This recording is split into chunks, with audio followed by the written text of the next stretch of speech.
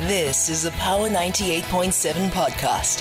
Now we're talking. Subscribe to Power 98.7 podcasts in iTunes or wherever you get your podcasts. There's more on power987.co.za. Over 200 climate change activists gathered in front of Parliament yesterday to picket in demand for a change in energy sources. The group included various climate change civil organizations, namely Green Connection, Project 90, and African Alliance Climate, as well as learners from various schools across Cape Town.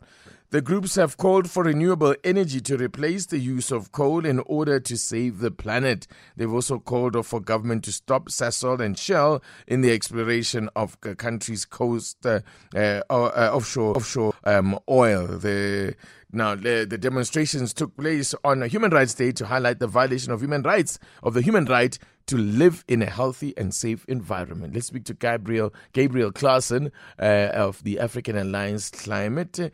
Thank you so much for joining us. Good morning. Good morning, and thank you so much for having me today. Yes, I wonder whether you would say, in fact, to those that push back and say against the push for renewable energy to replace fossil fuels, who say that it's all well and good to breathe clean air, but who wants to breathe in clean air in darkness? So I think a big thing that we kind of need to highlight is that those people that would say that they are valid within their thought process. However, it's just because they don't understand the full picture. Most affected communities that we work with in Ekurhuleni, Malahleni and more, they can clearly tell you, as individuals living in coal-affected areas, they can tell you that it's way worse living in an environment where you don't get access to the coal that's getting burnt, and that coal that's getting burnt is causing your livelihood to be way worse off. And so what we're trying to highlight here is that renewable energy not only brings forward a greater opportunity for a healthy environment, but it also brings forward an opportunity to power our energy system and to power our country in a way faster way that you can. So you can bring on renewable energy power a lot faster, a lot more affordably, and than that of coal and gas and oil, which is a dying industry anyways. Yeah.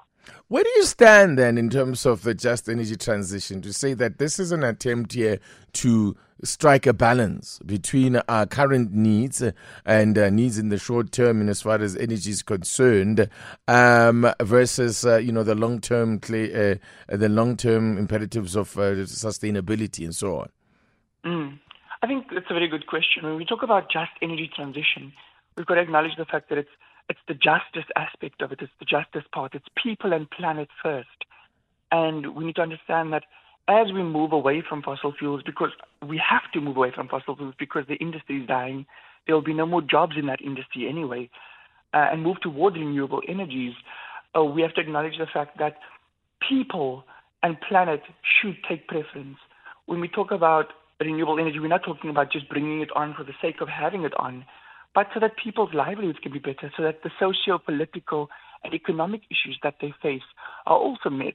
When we talk about climate justice here within the just energy transition or within the climate justice movement, we don't just mean environment, we don't just mean save the whales, we mean save people, help their issues and injustices that they face on a day-to-day basis, because that's what's important. It's about everything, not just one thing or the other. Right. Thank you so much for coming on. I appreciate your time, Gabriel. Thank you so much. I appreciate it as well. Gabriel Claassen is African Alliance Climate Convener and also organizer of that march that took place yesterday outside of Parliament, protesting, calling for a change in energy sources. You've been listening to a Power 98.7 podcast. For more podcasts, visit power987.co.za or subscribe wherever you get your podcasts.